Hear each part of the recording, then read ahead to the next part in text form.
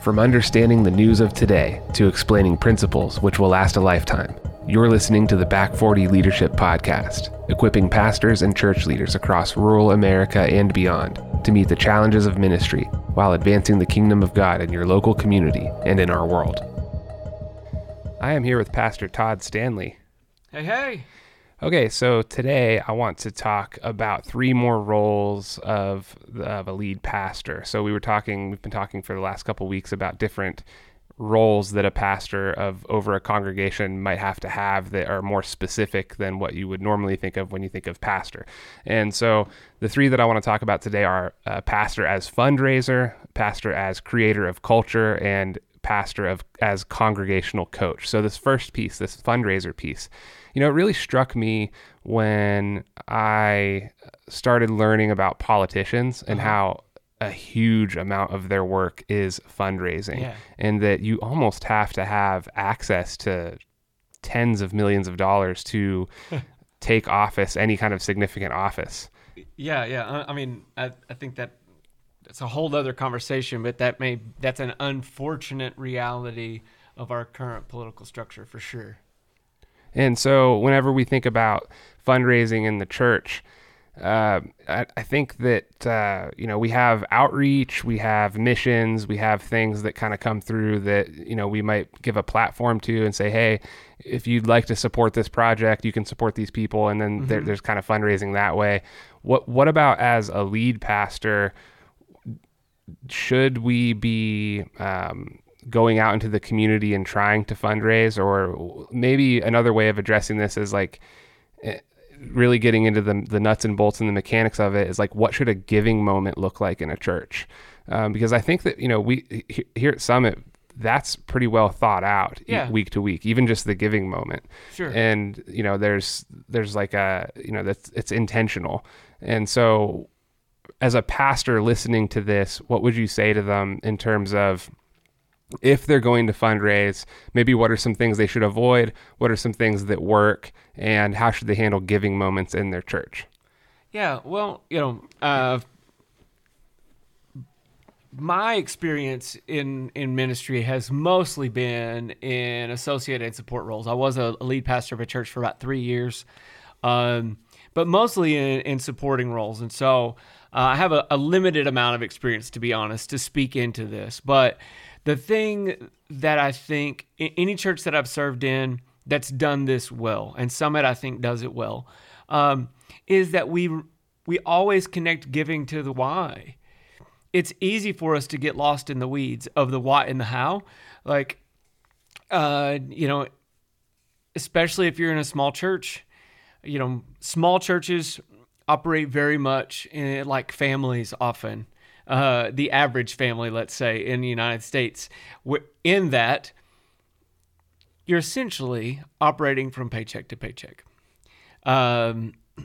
It's just the reality. And so it's easy to get focused on, we got to pay the light bill. We got to make sure the pastor and his family can eat if they're not bivocational. We've got these missionaries we support. We got, and it's easy for us to see all of the bills that have to be paid, so to speak, right? And lose sight of why it is that we exist and what it is that these funds actually are empowering. And so people aren't going to get all that excited about paying the light bill. Is it a necessity? Absolutely. Is it compelling? No. But what is compelling is seeing lives transformed for the cause of Christ, seeing people be saved and delivered and set free, and seeing the work of the gospel advancing in other parts of the world. And so if we can help people to be connected to that, and look, for us as pastors, it's a good reminder. There's a reason that we are asking people to give. There's an investment to be made in things that are eternal, and so you have to connect it to those things, I think. And so what we do at Summit is that every week, one of our staff members typically, there's a moment where we talk about giving, right? But what we will do every week is that we'll make sure that we're either telling a story about something that's happened, a testimony, something from Scripture that talks about why we give, and connecting that giving back to our mission as a church, which is to see every life made different because of Jesus. And so if we remain connected to that, people want to be connected to something bigger than themselves.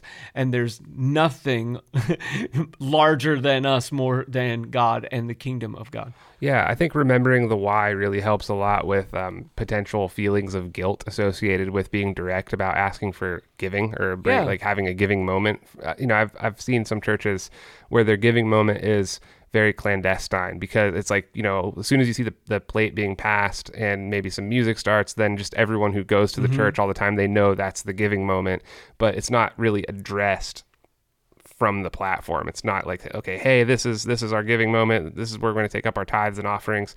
Some churches do it. I think some probably avoid that intentional moment because of maybe they avoid it because of a sense of guilt. And I think that a lot of that can be alleviated, and they don't want to sound like pitchy either, or like they're, that they're really just after money or anything like that. But if continuously in the background, continuously reminding ourselves about the why will help fuel those instances of fundraising where it's like, okay, no, it is okay to ask for this. It is okay to bring attention to this because, and this is another element of fundraising that we can kind of unpack, but what you give your money to is where your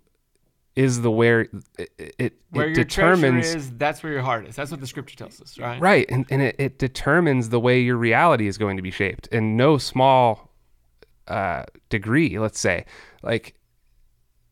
say you have a corrupt corporation that's doing all sorts of bad things in the culture, doing all sorts of bad things in your country, causing a lot of issues that, you claim to care about, but then you still give your money to the corporation. Yeah. Like that actually matters. Yeah. And we see it. We saw it the past 2 years, corporate America just bending the knee to the cultural powers that be because they were afraid of boycotts. Right. And so there's a lot of power in where the funds are directed. And so that's something I think that we could think about too, is as fundraisers, as pointing attention to, hey, look, you may not feel like giving your money to a church, but maybe you feel like living in a community that is characterized by healthy churches. And if you do, then one of the greatest steps forward there would be to fund that movement. Well, and look, here's the thing. As a pastor, maybe it's I think it's a good exercise for us to step back and really honestly evaluate and say, is my church doing gospel work? And is my church giving to other organizations and ministries that are engaged in gospel work? And if the answer to that question is no, if the giving really is just about we got to pay the water bill and the light bill and the mortgage and there's a problem there, and we need to evaluate that and step back and go, okay, what are we existing for? And those can be really hard questions. Like we talk to pastors and we talk to churches sometimes that are in a place where like they are struggling just to keep those lights on and keep the water, and whatever else, and honestly, that's a time to start asking some really hard questions, right? And I don't want to get too far into the weeds on that stuff today, but look, there are very real circumstances in which you need to give a church a good death, as it were. If you're not able to engage in gospel work or partner with somebody else who can help to empower you to do that. And I don't know that we have time to unpack all of that stuff today, but whenever our giving becomes tied to our survival as an organization, then not only are we not able to really do gospel work in our community and kingdom work in our world, we find ourselves in places where, honestly, our vision for those things begins to diminish because we are, being choked out by the weeds. Right. Yeah. One of the things I've heard Pastor Mel say before is that a church that should have died can continue on for a really long time on fumes, and just barely making it week to week, and that can be a terrible kind of cycle to get yourself stuck in. One of the things that is interesting here that we do is, and I don't think it's exclusive to Summit, but it's the 90-day tithe challenge. And can we talk a little bit about the mechanics of that? Like one of the things that when I first heard about it that struck me was like, whoa, you'd have to have pretty good margins to be able to pull something like that off, I think, because essentially what it's saying is that if you sign up to participate in the 90-day tithe challenge, then you're committing to tithe, your first fruits for 90 days. Right. And that if you don't, if at the end of that, you don't feel that God has, what I don't want to get the phrasing wrong here, that God has blessed you, and not in like a prosperity gospel sense, but like that your giving is being honored, the fact that you're doing it, then you get all of it back at the end. Yeah. So how could a church pull something like that off? Do you have to have like an account set aside specifically for it? What does that look like? I mean, it depends on how financially healthy your church is at that point, really. I mean, if you are a church that's kind of existing Sunday to Sunday, yes, you would have to just put all of that aside for that 90 days and continue to live on, so to speak, what's been your standard giving. If you're a church that's got reserves that you've built up and have, then it looks a little bit different. But I mean, yes, at the end of the day, no matter where your church is financially, you have to be prepared for giving that back. So should someone ask, I will say this: in all of my years of ministry, I've been at several churches who've made the 90-day guarantee, so to speak. I've never had anyone come back and ask for their money back. Wow, that's really cool. So, what is the purpose behind something like that? Because when I think about fundraising, that's a good example of not only fundraising, but what is it? It's like heart shaping. It's kind of like trying to give someone an object lesson, or give someone like something that they could follow, like helping them along and learning how to give. Yeah. So, churches are often accused of just wanting people's money. And unfortunately, we've seen abuses where that's the case. But by and large, the vast majority of pastors and churches are honest and trustworthy and good stewards of the money that's being given so that they might see the kingdom of God advance. And the reality is that God promises a blessing for us when we give. And so you're just inviting people into that. You're not, you're just inviting people into that. And you find over and over and over and over that when we invest, again, we go back to what the scripture says: where your treasure is, that's where your heart will be also. And so you use the phrase heart shaping. Absolutely. If I'm investing in things that advance the kingdom of God, then my heart will follow that, and vice versa. If my heart is toward the kingdom, I'm going to want to give toward things that are advancing the kingdom. And we take God at his word. It's part of the discipleship process even. Like discipleship is about being made and shaped into the image of Jesus and into, what Scripture describes as someone who is a follower of Jesus. And part of that is trusting God with our money. Part of that is living generously. And so whenever we encourage people to do that, even with a thing like this, where it's that 90-day guarantee, what we're saying as a church, first of all, is that we believe the word of God is true, and enough so that we will guarantee to you that if your experience is not that God's blessing has followed your obedience, then we'll give you all that money back.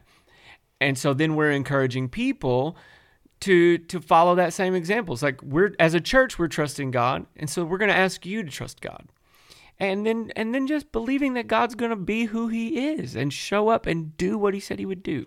Yeah, that's really good. I love how the church kind of guarantees that process, and it does show like a measure of authenticity of like, look, we actually believe this, and so we want you to kind of participate in that. So when it comes to fundraising, I notice something of a tension, and that is there are individuals who either they have the capacity or the wealth to be exceptionally generous, or they're just able to be exceptionally generous for whatever reason, and they want to give to a particular project, but they want to be known that they're giving to that project. And so here's the thing that I've kind of wondered about.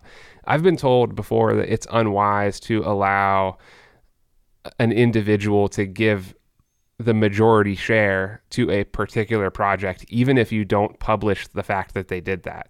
Just allowing them to do it at all will kind of make them feel like, for instance, if you allow an individual to fund, the renovation of the steps leading up to your church, and one person just gives almost all of the money to that, well, then those steps become their steps. And so that's kind of the danger of it. But at the same time, there is a little bit of like a sense of pride, I guess, and I don't know if it's healthy or unhealthy, in knowing that, hey, my generosity has made this happen. Whereas if you give to a general fund, you don't really know where it goes. You don't really know where your generosity has gone. So how do we balance that tension? Well, I think the question comes back to whether or not as a leader you're willing to engage that well. So, if someone wants to give generously toward, let's go, with the steps, you need new steps to the front of your building. If there's someone in your congregation that wants to and has the capacity to substantially get you down the road toward doing that, well, that's fine. But the question is, as a leader, whether should they, number one, start to think that they have say in how the steps get built, or want a plaque on there memorializing them or somebody or whatever. Do you as a leader have the wherewithal to say, no, that's not how this works? If you're willing to engage that, and not rudely, right, but if you're willing to engage that in a healthy way and help that person to see, hey, look, we don't give so that we might, the kingdom of God doesn't work that way. Like we don't wield power in the way that the world wields power. We don't wield influence in the way that the world wields influence. If you want to give toward this, great. But you must understand that does not necessitate that it comes with influence over how the process gets meted out. Yeah. If you're willing to engage that as a leader, then great. Or if you know that person's heart is one of, I just want to advance the kingdom, and so how do you balance that? Man, I don't know that there's a one size fits all for that. Right. It's got to be individual by individual. So speaking of engaging individuals for maybe the promotion of the betterment or the health of the congregation, we think about pastors as creators of culture. Now, when I think about culture, church culture, I think, okay, first of all, each church has its own culture in a way. Like there's things that are shared, but there's nuances. There's always like prominent members, sort of powerful families, and we don't like to think of it that way, but the reality on the ground is there's usually something like that happening in a lot of different churches. Okay, so those things I think are influential over culture. Just the way that people engage you from the moment you walk in the door. Like, is the place clean? Is the place kept up? Is it well maintained? All that stuff is feeding into culture. Yes. What kind of art is on the walls? All of that stuff. Okay, so how important is culture in a church? And what should be the lead pastor's role in stewarding that culture? and then we can talk about like maybe particular dangers that come up in culture after we sort of address those two questions. First of all, say you're pastoring a church and you're just really not the cultural type. Maybe you're not very artistic, you're not very creative, you don't think about those things, you're kind of just really all about business.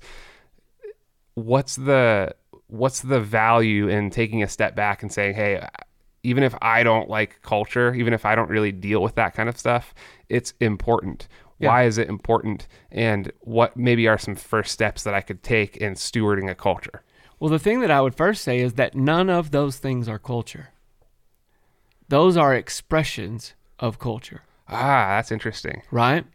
If, as a pastor, as the leader, I am fostering a culture of vibrancy and life and vision for the future, all of these expressions will grow up around it.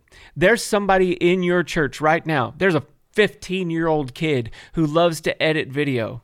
And if you create a culture as a leader that says, we want to move toward the future, we want to utilize every tool that's at our disposal that person will say, hey, I know how to do that. Can I do that? Or maybe you know that they are invested in that kind of thing.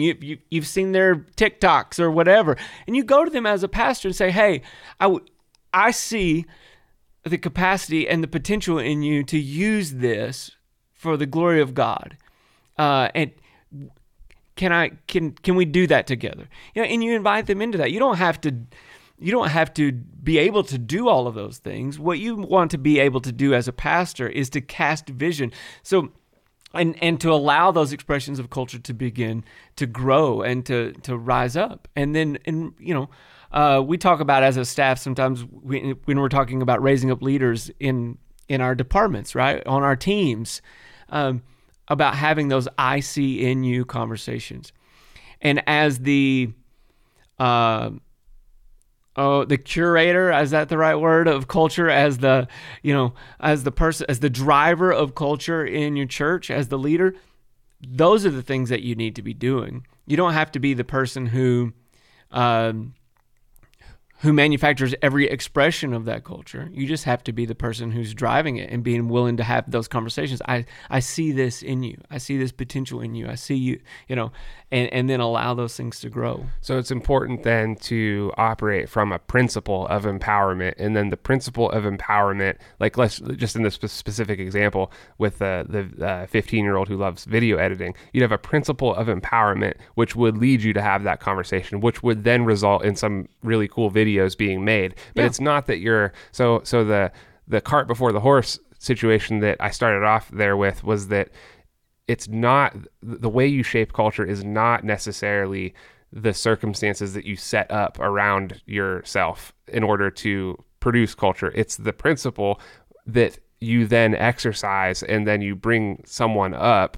The principle of empowerment could look like anything. Like it could look different from church to church, but the culture of empowerment would be the same in each of those churches, even though there are different expressions of it from church to church. So you shouldn't be like, a pastor shouldn't be like, okay, well, my church doesn't look like Elevation, so therefore I don't have a culture of empowerment. Yeah. It's like that would be a non-starter because the expression in your individual church is going to be different than other places. But that doesn't mean that you don't have the healthy culture in place. Right. It just means that it looks different whenever it manifests. Yeah.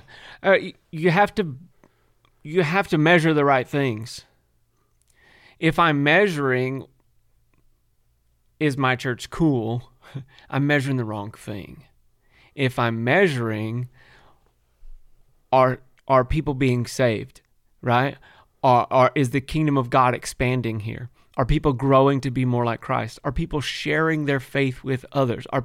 If I'm measuring those things, then it doesn't matter what the expression of that culture looks like. It matters that health and vibrancy is there. I mean, you can look, even in our city, you could take Summit Church and one of the other churches across town. We look very, very different. A Sunday service at Summit looks very different than a Sunday service at Grace United Methodist, right? But in both of those places, people are coming to know Christ. People are growing in faith, and so in my estimation, there are healthy culture in both of those places. But the expression of it is very different. Yeah. And that'll be dependent on who you have at your church too, and all of that. And then that's a good thing. Like that, having that uniqueness about your specific, or the specific church that you're stewarding, I think, it would be a good thing for sure. So when we think about dangers to culture, what would you say is maybe the most dangerous thing to culture? When I think about the most dangerous thing, probably what comes to mind is gossip. I don't know if there's one worse than that. It's hard to think of one worse than that. Maybe pride, maybe lying, a culture of deception, those sorts of things. When we're trying to say preserve a church against cultural decline, I think it's worthwhile to know what to look for. Yeah. What to be like, the things to be able to identify things that are like, okay, well, yeah, that's not great. I don't love that, but I'm going to set that aside, versus things that are like, whoa, major red flag. I got to chase that down right now. So here is the thing that I think, obviously, like you talked about gossip or lying or those are things that must be dealt with, right? But in terms of understanding and seeing the overall picture of church culture, whether it's one of health or decline, one thing: are we focused on growing or maintaining? Is our focus outward or inward? Once our focus turns inward, we're done. Right. Yeah. Now that decline may be a slow decline. It may be years and years from now. But if you look back, like if you look at a church that is in the throes of death, right? They're barring a miracle, it's not going to survive. If you look at a church like that, it's going to be years in the past. Mm-hmm. But there will be a point where if you dig deep enough, where you'll be able to recognize, okay, here's where they turned. Here's where it changed from, we want to reach our community, we want to reach our world, to we just want to maintain this, right? There was a point at which the pastor decided, okay, I've got to keep the folks who are here happy, and then switched from, a culture and a mindset that was focused on reaching those who were outside the walls of the church and helping them to know Jesus, to keeping the folks who are in the pews happy, so that, going back to the financial thing, so that we can keep paying the light bills, so that we can pay, whenever that happens, whatever that switch looks like. Sometimes it's not a financial thing. Sometimes it's just we begin to see ourselves as opposed to the world outside, right? And so then we insulate ourselves as a bastion of holiness, or whatever, whatever that switch is in our head, right? That caused us to stop focusing out and start looking in. When that happens, a church is in decline culturally. Yeah. That, and because it fuels all the other bad things. Because like if you're thinking as a leader, okay, my number one priority is to keep these people happy, then you're not going to call out things like lying. You're not going to call out things like gossip and pride and all of that. And you start to show favoritism toward those who are the big givers, and they get an inordinate amount of influence, whether they spiritually and character-wise are worthy of it or not. Simply by virtue of their keeping the lights on, they get a bigger say. They get to put their name on things and say, this belongs to me, and that kind of thing. And you have an inordinate amount of power then that begins to rest with a particular family that doesn't have anything to do with their influence in terms of, advancing the gospel and that kind of thing. It has everything to do with their ability to maintain the organization and the status quo. Yeah, and one of the things I think that can really shift your culture to the better, to the positive, or towards health it's just a person, just the right person coming in. So for instance, if you're not outward focused anymore and you haven't had a new member in 10 years because of that shift, because you're now inward focused, well, there could have been 10 or 15 people who may have come in to this church otherwise who would have brought with them something that could have led to a major cultural shift that would have been for the better. But yeah, like once you get all stultified like that, any cultural shift at all is perceived as a threat. And then it's like, because, within the inward focused culture, you have the individuals who have the inordinate amount of influence and power, and they don't want to see a shift in culture because that then their power would be threatened. And so, yeah, I really like that watching out for that shift of, okay, what are we doing here? Why do we exist? And kind of, look at Jesus, right?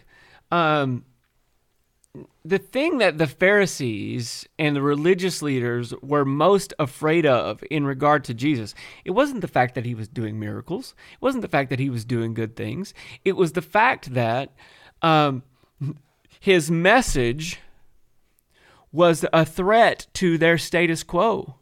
If Jesus is the Messiah, then their claims to power begin to erode. Mm-hmm. If Jesus is the Messiah, then they have to lay down their influence. They have to lay down their authority and submit to his.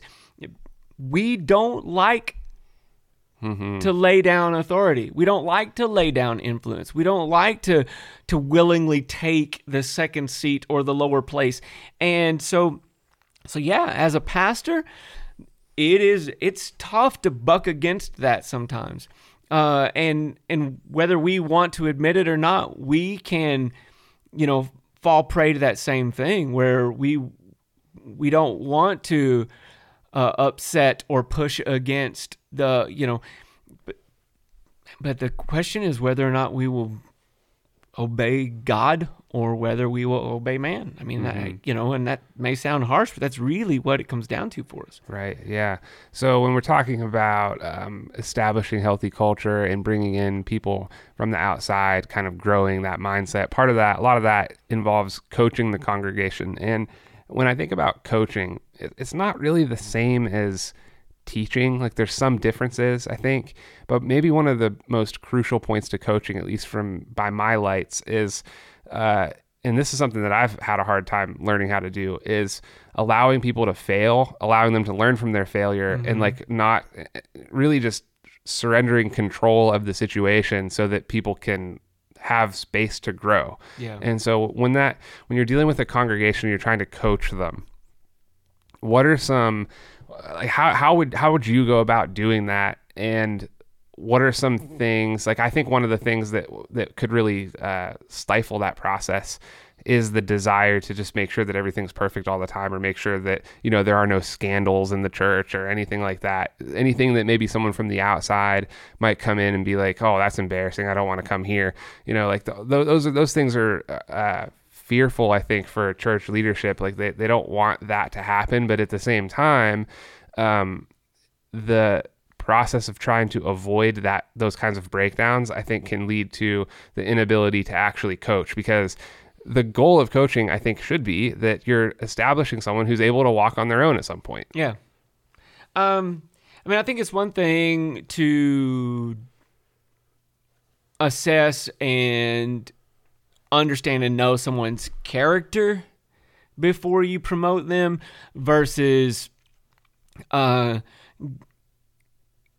promoting someone who just needs to grow in the skills, right? So, for example, I spent most of my ministry in music, right? Leading worship teams, doing production, those kinds of things. It's one thing for me to platform someone who has poor character. It's a completely different thing for me to platform someone who, let's say, isn't as good a guitar player or singer as me, so that they might grow into that, right? And of course, you don't want to do that too early, because you don't want them to be, you want them to be competent, right? Carey Nieuwhof says it this way: if they have 50%, if they can do the job at 50% of what you're doing it at, with the capacity to grow, then go ahead and give it to them, right? But that's a whole different prospect than character, right? If I'm platforming people of poor character, well, I just haven't done a good job of, number one, evaluating them, right? Knowing them, like let's really get down to what this is. I've not done a good job in relationship to know what their walk with Christ is like, to know what their life is like, to know, so that's a breakdown on my part as a leader. So, and then number two, I haven't done the work pastorally to help them to grow in their character before I've platformed them. So, so those to me, those are two different things. If people have good character, and if I've done my work as a pastor and as a shepherd to know their character and to help them grow in their Christ likeness, well, then I shouldn't have any fear of platforming them, right? That kind of, I don't want to say scandal proofs, but that certainly your potential for scandal is much smaller, right? If you, Right. But that's a whole different conversation, like I said, than, are they professional level musician? Yeah, so that I do appreciate the dichotomy between competence and character. Is it possible to coach someone's character? Like how I mean, I'm assuming so, because we have to allow for the improvement of a person's character, or else we're, starting them at zero and keeping them at zero. Right. And we don't want that. Is that like an active process as a pastor, or is it more of like, I'm kind of going to sit back, I'm going to protect them from the things that I know they're not ready for and watch them grow? Or like how active is the process whenever it comes to coaching someone's character? I mean, I think the entire kingdom of God is built on this idea of mentorship. Jesus mentored the disciples, and then he told them to go out and to do the same, and so, there's an apprenticeship that happens, that has to happen. That's why, for us at Summit, and I'll just speak to the worship team again, because again, that's been where I've spent most of my time. You don't get to be a member of the worship team. You don't get to be on the platform unless you are involved in a small group and giving and serving in some other area of the church before that, because we believe that those are, primary, and those are measures of whether or not a person is engaged in growing in their faith. And so, is it foolproof? No. Are people going to be able to fool you sometimes? Sure. People can hide, in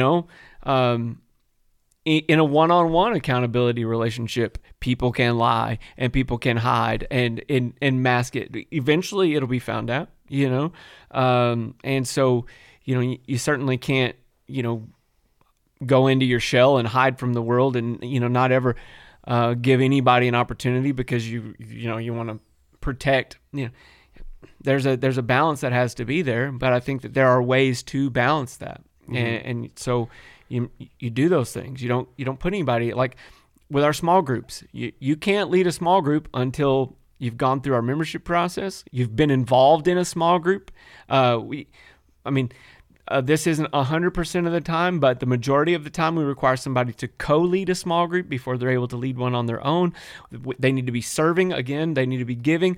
We look at those things to say, okay, are they engaged in growing in Christ-likeness, mm-hmm. in as much as we can measure that? And if they're not, they simply just don't get those places of influence and leadership. Mm-hmm. If they are, then, then we sit down and we talk with them and we ask them some questions and we get to know, we ask for some references and we'll talk to people who know them.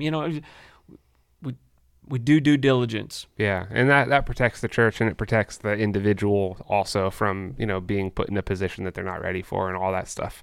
Yeah, and we communicate too what our expectations are, whether it's our worship team or whether it's our small group leaders, or there's a code of conduct. There's a there are guidelines for what we believe our culture should be, what it should look like, what the expectations are for our conduct as followers of Christ, and then beyond that, what we believe that it means for leaders, right? The fact that we have to live a life above reproach, and what that looks like for us, and there are things that maybe we ask and require of leaders that we don't require of the average person in the pew. But if you're willing to take on the responsibility of leadership, these are the requirements for that. Yeah. So I don't know how familiar you are with the Matt Chandler story. I'm not super familiar with it myself, so I'm not going to try to get too into the realm of something I'm not informed on. But I just know a little bit, and it's not obvious to me whether or not this is like a Matt Chandler problem. And just for those listening, you can research the story yourself, but it goes something like this. He was messaging a woman who was not his wife on some social media platform, and the elders of the church, someone in the church brought attention to that, and then the elders reviewed the messages and determined that he was having too much familiarity with her, although he hadn't crossed into like any kind of affair or any kind of sexual misconduct.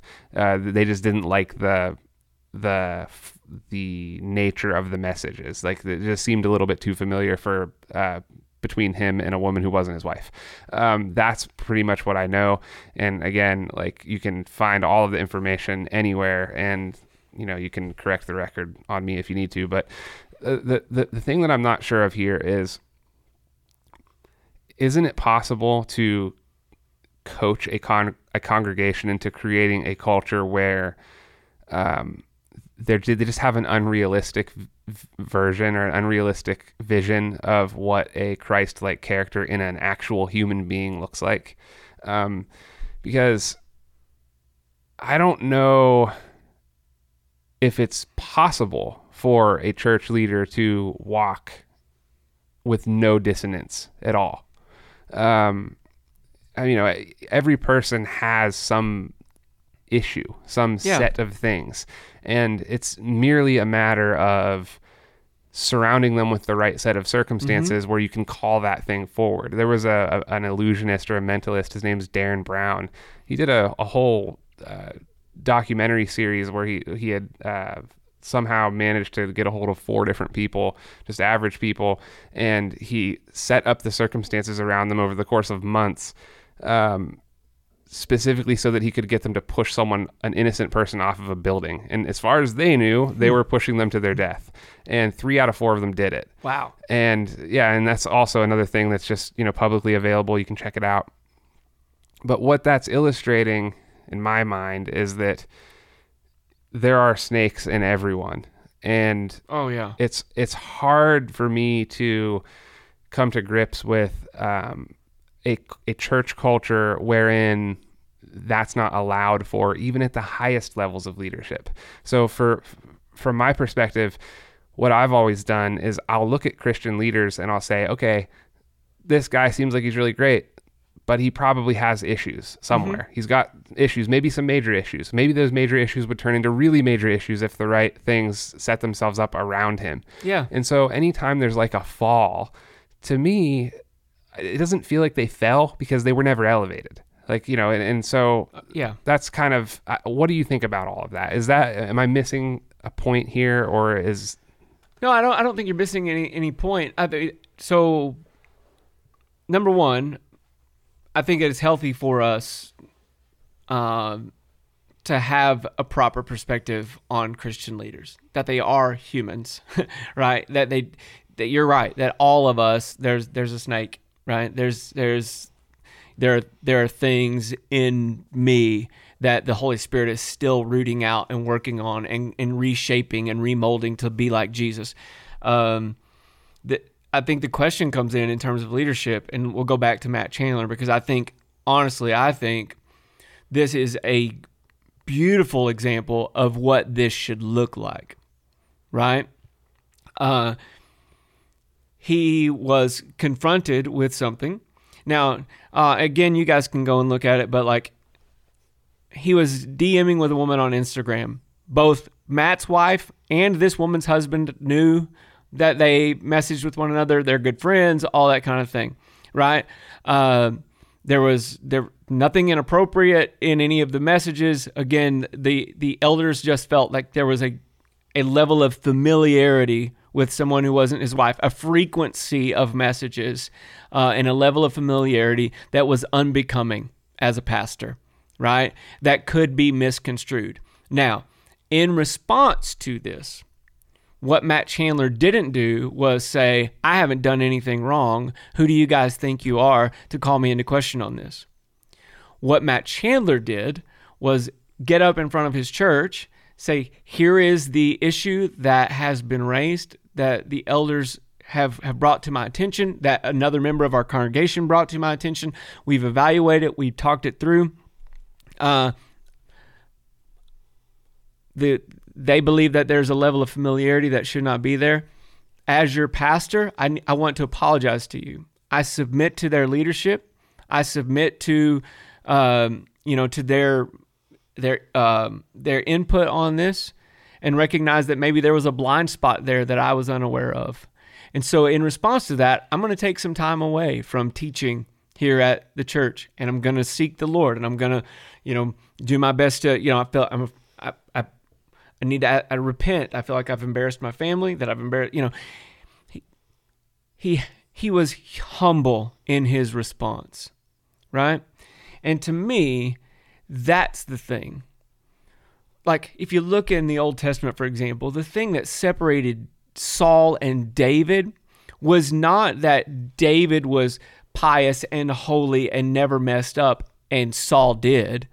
It wasn't their behavior that separated them. It was their response when confronted with their sin that separated them. And for us as leaders, that's the case for us too. If look, Scripture is clear that if I say that I have no sin, then I am a liar, right? And that the Spirit of God is not in me. And so it's not whether or not I sin, it's what I do in response to that. It's what I do when I'm confronted by it, by either the Holy Spirit or by a confidant that I'm in relationship with and accountability with, or whether it be more like the situation with Matt Chandler, where there was someone else from the congregation who became aware of it and confronted them as their pastor. And that's just something for Matt Chandler as well, that just a member of his congregation, right, would feel empowered enough to come to him and say, hey, this is going on. This is really bothering me. Man, how many of us as pastors place ourselves in a position where people in our church wouldn't even feel comfortable confronting our sin? So there's a level of humility there that I think is worth applauding and worth emulating in terms of Matt Chandler. And so I want to acknowledge that. And then just say for us as well, that that's the thing that we should be striving for, that it's what we do in response to our sin. That really matters, that really counts. Yeah, and something like that takes a rock solid set of elders though too, because I mean, if you're going to operate from a position of humility and submission to the elders, it's so vulnerable to crafting a church governance where the elders are the actual ones in leadership of the church, the actual ones who are shepherding the church. They're shepherding the pastor in that situation. And so that's a lot of responsibility on them too, to say, okay, we're going to deal with this publicly and we're going to walk him through this. They got to be on the ball. So it is a good example, I think, of the way the process is supposed to work. It's just that having the right people in place at the moment of walking out that process, that's so important. And I think it speaks to some of these other things that we've been talking about already as well, in that as the leaders in that congregation, it would have been really easy for them to say, well, this wasn't that big a deal. Matt, just go ahead and keep teaching. We don't want to rock the boat. We don't want to, they're willing to let that thing burn to the ground in order to hold to what they believe the biblical standard is for leaders and for them as elders and for their church, right? So, man, as a pastor, are you willing to not be the pastor of your church in order to stand up for and defend what you believe is the biblical mandate and what God has called you to? Are you willing to let that thing burn to the ground in order to reach the lost, if that is what it takes, right? And if the answer to those questions is no, then we're not qualified to be leading. Yeah. Huh. Wow, that's really something. And that takes a lot of reflection and a lot of sitting down with yourself and asking why you're doing what you're doing, and being able to answer that question, answer the why, leads you to whether or not you're able to actually do that. And I think it's super important. So I want to, we can probably end on this, but I want to open a discussion about musical worship.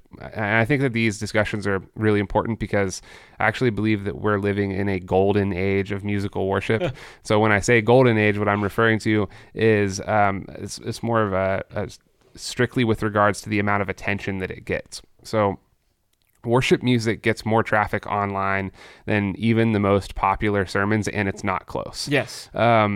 So on the surface, I think that this appears to be a good thing, and maybe it is a good thing. But when we couple this golden age of worship music with the reality or the idea of biblical illiteracy, I think that we might end up with something of a problem. Now, I don't think that biblical illiteracy is a new thing, and I read a little bit about this just in preparation for this podcast. But I think that it's been here's where I landed on it, and I'm not sold on this idea, but I want to present the idea, and then we'll kind of unpack it. The idea is that biblical illiteracy has been made worse since the Second Great Awakening of the early 19th century and the emergence of the emotional evangelical preachers, like preachers who are kind of trying to play on catharsis and a lot of emotional language, stuff like that. There's a work called Religious Literacy, What Every American Needs to Know and Doesn't, where the author Stephen Prothero says, early Americans didn't just know Jesus, they knew the Sermon on the Mount, often by heart. They believed, as the Reverend John Lathrop of Boston's Second Church wrote, that the connection between knowledge and faith is such that the latter cannot exist without the former, so that faith cannot exist without knowledge. Mm-hmm. And they were convinced, as historian David Paul Nord put it, that genuine religion was not about miracles, enthusiasm, direct revelation, human will, or even uninformed faith. It was about knowledge, learning, and reading the Word. Okay, so how do we juxtapose that with musical worship? I think we do it like this. The question becomes, because I don't think that the golden age of musical worship is bad. Right, I don't think it's a bad thing that this is getting so much attention. Because a lot of these songs, they're not theologically corrupt. They're not biblically inaccurate. Okay, so the question is, how might Bible study, servant leadership, and self-sacrificial love change your experience of musical worship?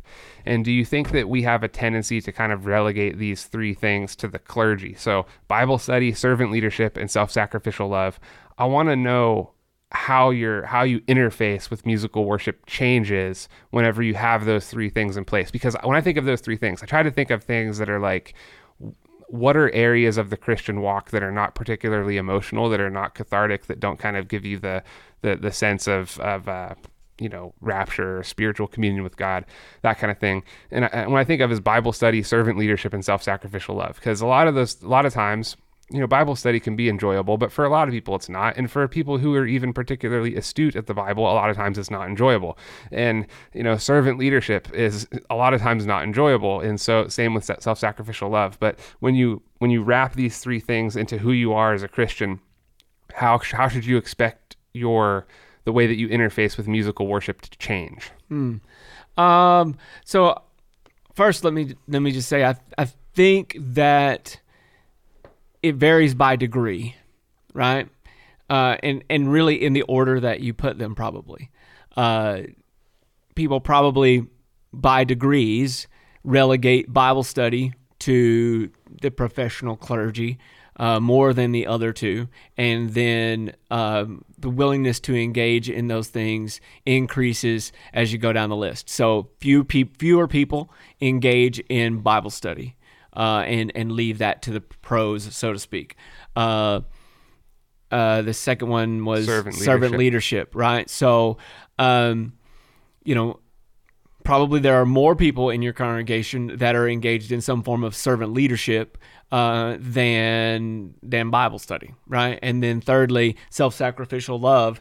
I think probably even like the percentage goes up a bit, right? Even now, like even people who have kids might have some element of self-sacrificial love. And that's what I was going to say. I think the question then becomes, who is my neighbor, right? Yeah. And so we all understand that we should be engaging in self-sacrificial love, and probably are to a degree. Like you said, if we're parents, we do that toward our children, at least aspire to that, and so I think it varies by degree, but yes, there's a sense in which that gets relegated to, well, that's their job to do that because they're paid by the church, or they have a title that says I'm reverend, or whatever.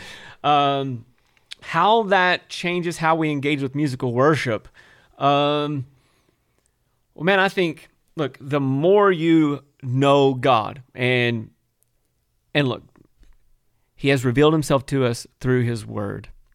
So if the way in which you are approaching the knowledge of God does not include the study of God's word, I don't know that you are following a biblical pattern for knowing God. Right. And so God has chosen to reveal himself to us through his word. To know him is to love him. The more we know him, the more beautiful, the more compelling he becomes. And that changes how we engage in terms of musical worship. Because when we sing and we recite and we celebrate God's character and nature, then the truths of his word that we've hidden away in our hearts, they begin to bubble up. Mm-hmm. It's not just the words that I'm singing on the screen or out of the hymnal or whatever. It's the knowledge of God that is in me that is stirred up in response to that as well. Yeah. And so my capacity for worship expands because the depth of my relationship with God is such that I'm drawing from a much deeper well than just what's on the screen or what the words of the song. Yeah. So one of the analogies I think that works really well here is you had talked to me before about how old cathedrals are often built and decorated, and they have the trappings of theology built right into them, and like they tell the story of the gospel just right in their architecture. Right. And I think a lot of I think of like the Catholic Mass and just different more structured orders of service. A lot of times the order of service itself is also telling a story. Yeah. And so, but what's cool is the more knowledge of God that you're coming in through the study of his word, you're coming into this space, and now the building is speaking to you at a deeper level. And even just the process of the service is speaking to you at a deeper level. And none of that stuff is available to you if you don't have the word resident in you before you begin to participate in the process. And I think that one of the unfortunate consequences of the seeker-sensitive model is that we're getting rid of the onion in order to serve cake. Yeah. And what I mean by that is, there are not as many deeper levels of revelation that are available to you inside of a church building as there would have been 800 years ago. Right. And well, what that process is, that process of the deeper revelation, like being able to look at a particular stained glass window and say, oh, that's this part of the story that they're telling in that particular piece of art, or oh, the dome represents this part of the story. Those kinds of things. What that's really doing is it's showing a change in the ability to appreciate what's in front of you. And I think that the same thing applies directly to musical worship too. Is like, and kind of what we were talking about before, is like when you have those things in you and then you're singing the song, it's not just the words, like you have all these things attached to the words now too. Yeah. And so it takes you to a deeper level. And I don't really know where I'm going with all of that. I guess I just, I want to figure out why it appears to be the case that so many people are able to engage with musical worship, but they're not engaging on the other levels. And I don't know if it's because the musical worship is so freely archetypal, like it's just the meanings are just served up, at least the surface level elements of them are, that you could have no biblical literacy whatsoever and you could still get some measure of meaning from it, because it's talking about patterns of meaning that are just out there in the world, like, you know, like we were saying, self-sacrificial love. That's a phenomena that a lot of people have experience with, even if they've never opened a Bible. And so if you have a song that's talking about self-sacrificial love, they can relate to it, but they can't relate to it on the deeper level that somebody who's coming in with the grand narrative can relate to it. So, like, as a worship leader, what are some steps that you can take to preserve the relatability of the music, but also encourage people to interface with it on the deepest levels? Yeah, man, there's so much here, Michael. Number one, as worship leaders, if you're listening to this and you're a worship leader, and by the way, pastors, you are worship leaders, even if you're not on the stage, like, singing. We must be good stewards in terms of the songs that we're choosing, in terms of, like, the knowing our people well enough to know what seasons they're in, what truths about who God is that they need to sing and celebrate and know more deeply, and all of those kinds of things. We can't just choose the latest thing because we like the beat or the melody or the whatever. Like, it's ministry, right? And it's discipleship, and we have to approach it in that way. Look, music by its very nature stirs us at an emotional level. It doesn't have to be sacred music even, you know? Watch any movie and watch a particularly emotive scene without the music behind it.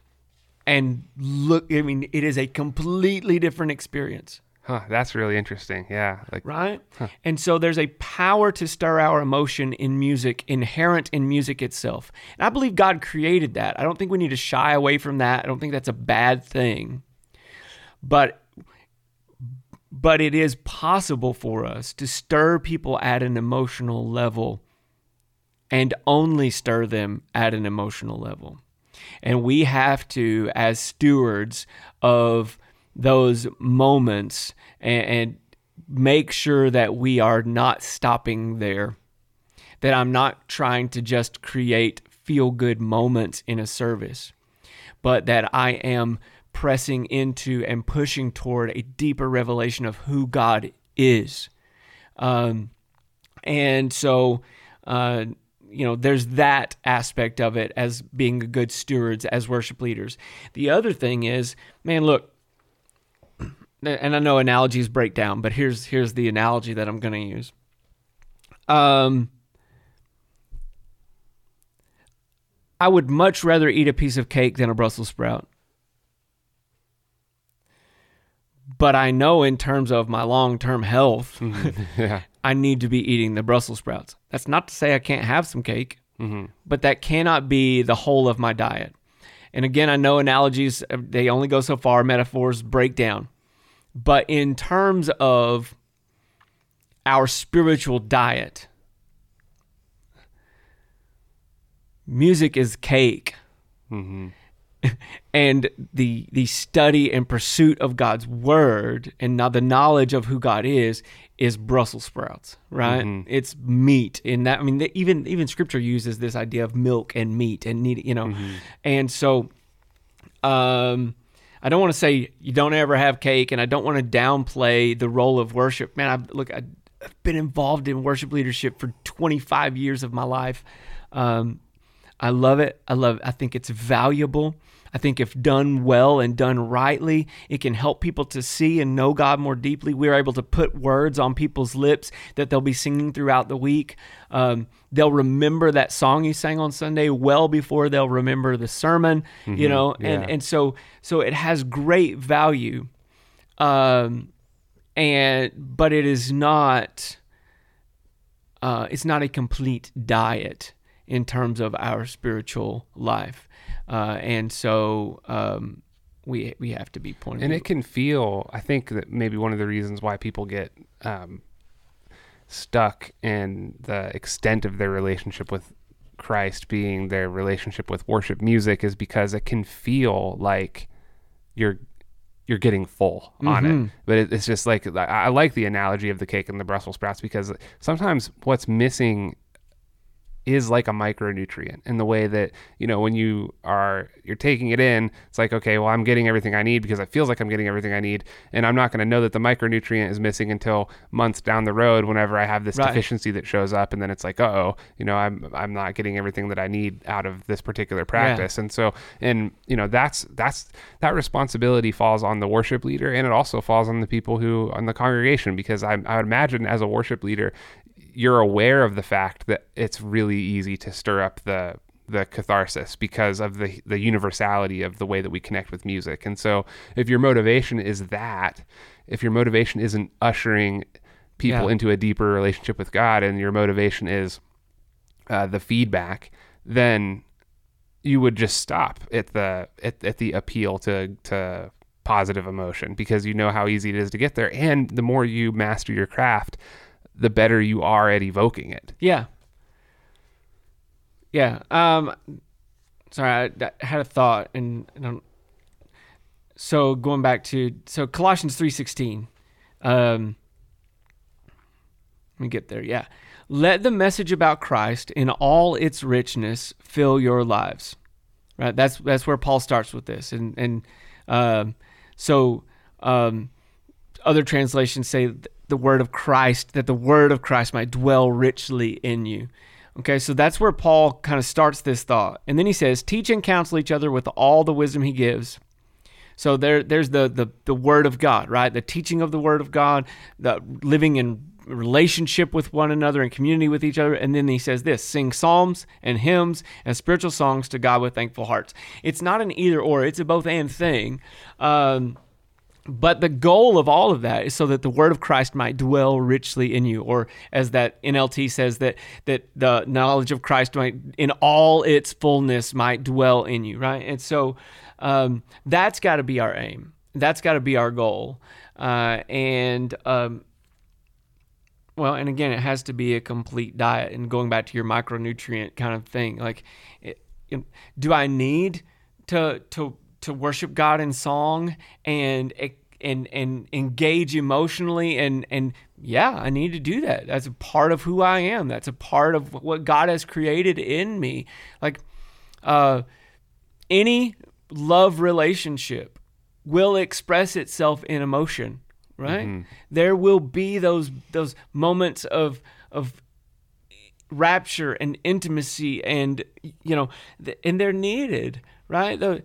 To laugh with and cry with and celebrate with, and but then there's also that very real, like, let me tell you about what's on my mind. Yeah.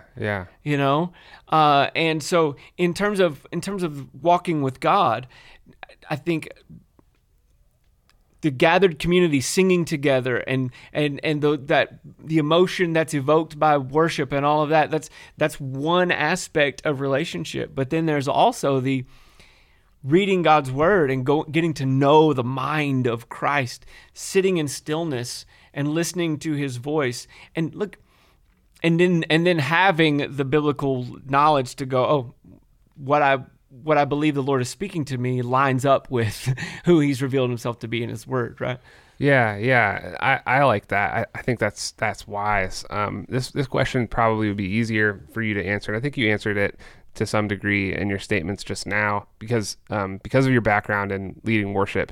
If you flip this and you say you have like a pastor or members of a congregation who are like, they don't put any emphasis on musical worship, and they're just like all about study, they're kind of put off by the emotionalism involved in congregational worship. what exactly would those people be missing in the richness of their relationship with God? I mean, is it simply the things that you stated about like the laughter and the love and the joy and the things that come with like a regular sort of human to human intimate relationship? Is it those things, or are there any other pieces like that you might use to motivate somebody who maybe hasn't been taking musical worship seriously enough? What would they be missing?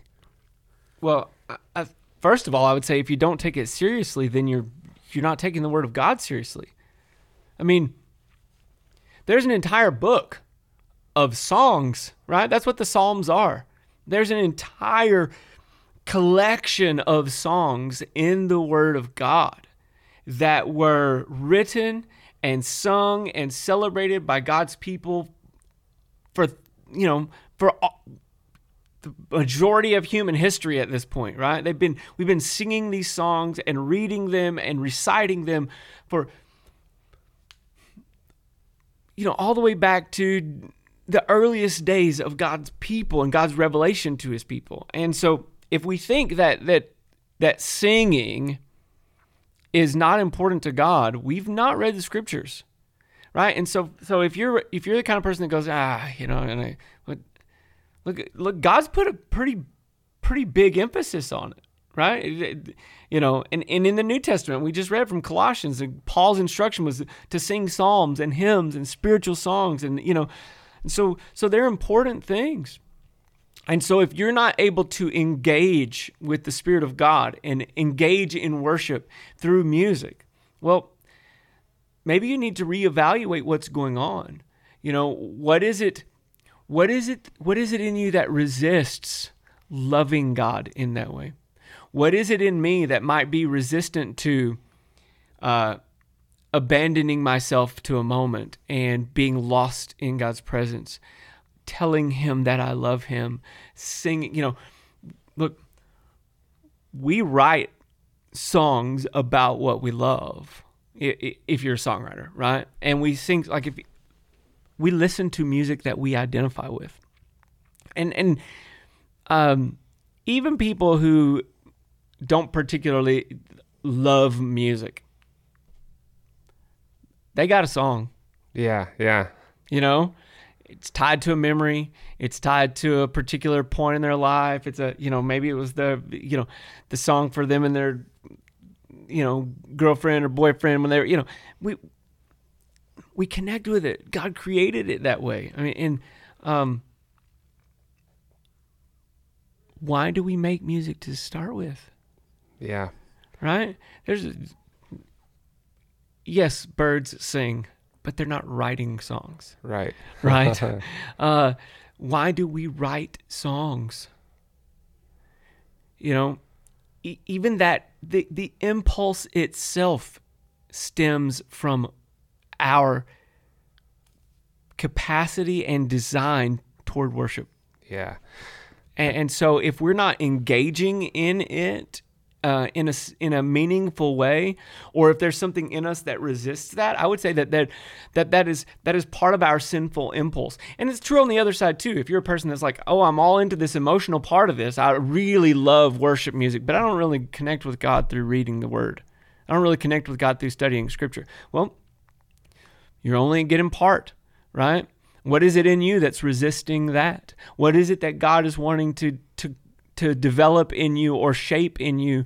And so no matter which side of this you're on, if you're resistant to engaging like fully in song and letting down your guard and letting those feelings be there and letting those emotions be stirred and letting those expressing love to God in an abandoned kind of, what is it that God's trying to shape in you that's lacking? And on the other side of that, if you're someone who finds it difficult to sit down and engage with God's Word, or find a place of stillness and silence and quiet and listen and what is it that's deficient? We all have that. We all have deficiencies. It's just a question of whether or not we're letting God engage us in those and reshape and remold and make us like Jesus. Yeah, that's a great place to Great couple of questions to ask yourself and reflections to kind of look at in yourself and to see kind of where you're at on your walk. And I think that's a great place to wrap this up. Hey, I appreciate you all for listening today. This is the Back 40 Leadership Podcast, and we will see you in the next episode. If you enjoy this content, please let us know by rating and reviewing the podcast. You can also contact us at summitpodcasts.church. Remember to share this episode with your friends and on social media. Summit Podcasts can be found on Apple Podcasts, Spotify, wherever you listen to podcasts, we're there. Thank you for listening to the Back 40 Leadership Podcast, and we will see you in the next episode.